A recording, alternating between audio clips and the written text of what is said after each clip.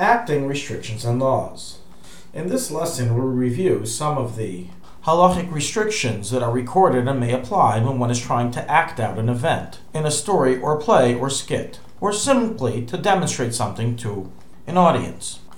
We find in the Mishnah in Maseches Peah, chapter 8, halacha 9, that a person who acts like a cripple or like a blind man will not die until he becomes like such a person. This runs similar to the idea of ayin hara, or al tiftach pelasatan, don't act out or do imitations of evil, because that can then damage the person. From here it would seem that based on this explicit Mishnah, one should abstain from ever playing the role of a cripple or a blind person in any character which contains some deficiency due to this reason. However, in truth, the Mefarshim explain that this Mishnah is more a metaphor and is not to be taken literally. It's a metaphor for the idea that a person who makes believe that he is poor and fools people to collecting tzedakah, then in truth he will not die until he needs to collect tzedakah, and he will lose his money. Meaning someone who makes believe to the public that he's blind and crippled and fools them to give him in order so they give him money, on him it states that he shouldn't act this way. But a person acting for a skit or a demonstration to an audience, it would not be applicable towards him, and it may be done without worry.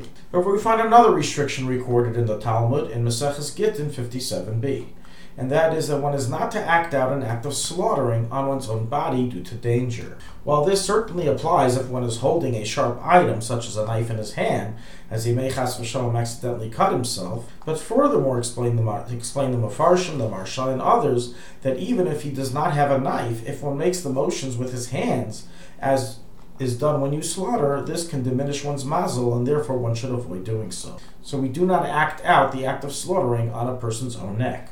Likewise, the Gemara there says that one should not act out leprosy on one's body due to danger. Other restrictions that may apply during acting is regarding cross-dressing, for a man or boy to wear clothing of a girl, or a girl to wear clothing of a boy.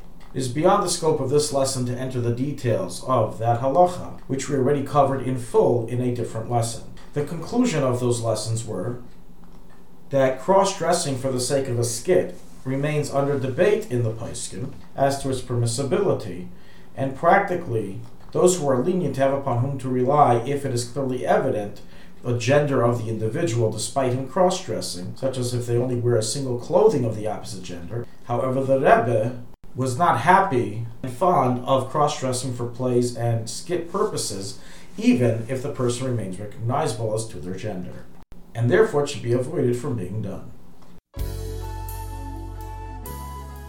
Thank you for listening to ShulchanAruchHarav.com. Our free services of making Torah knowledge available to the public depends on donors like you.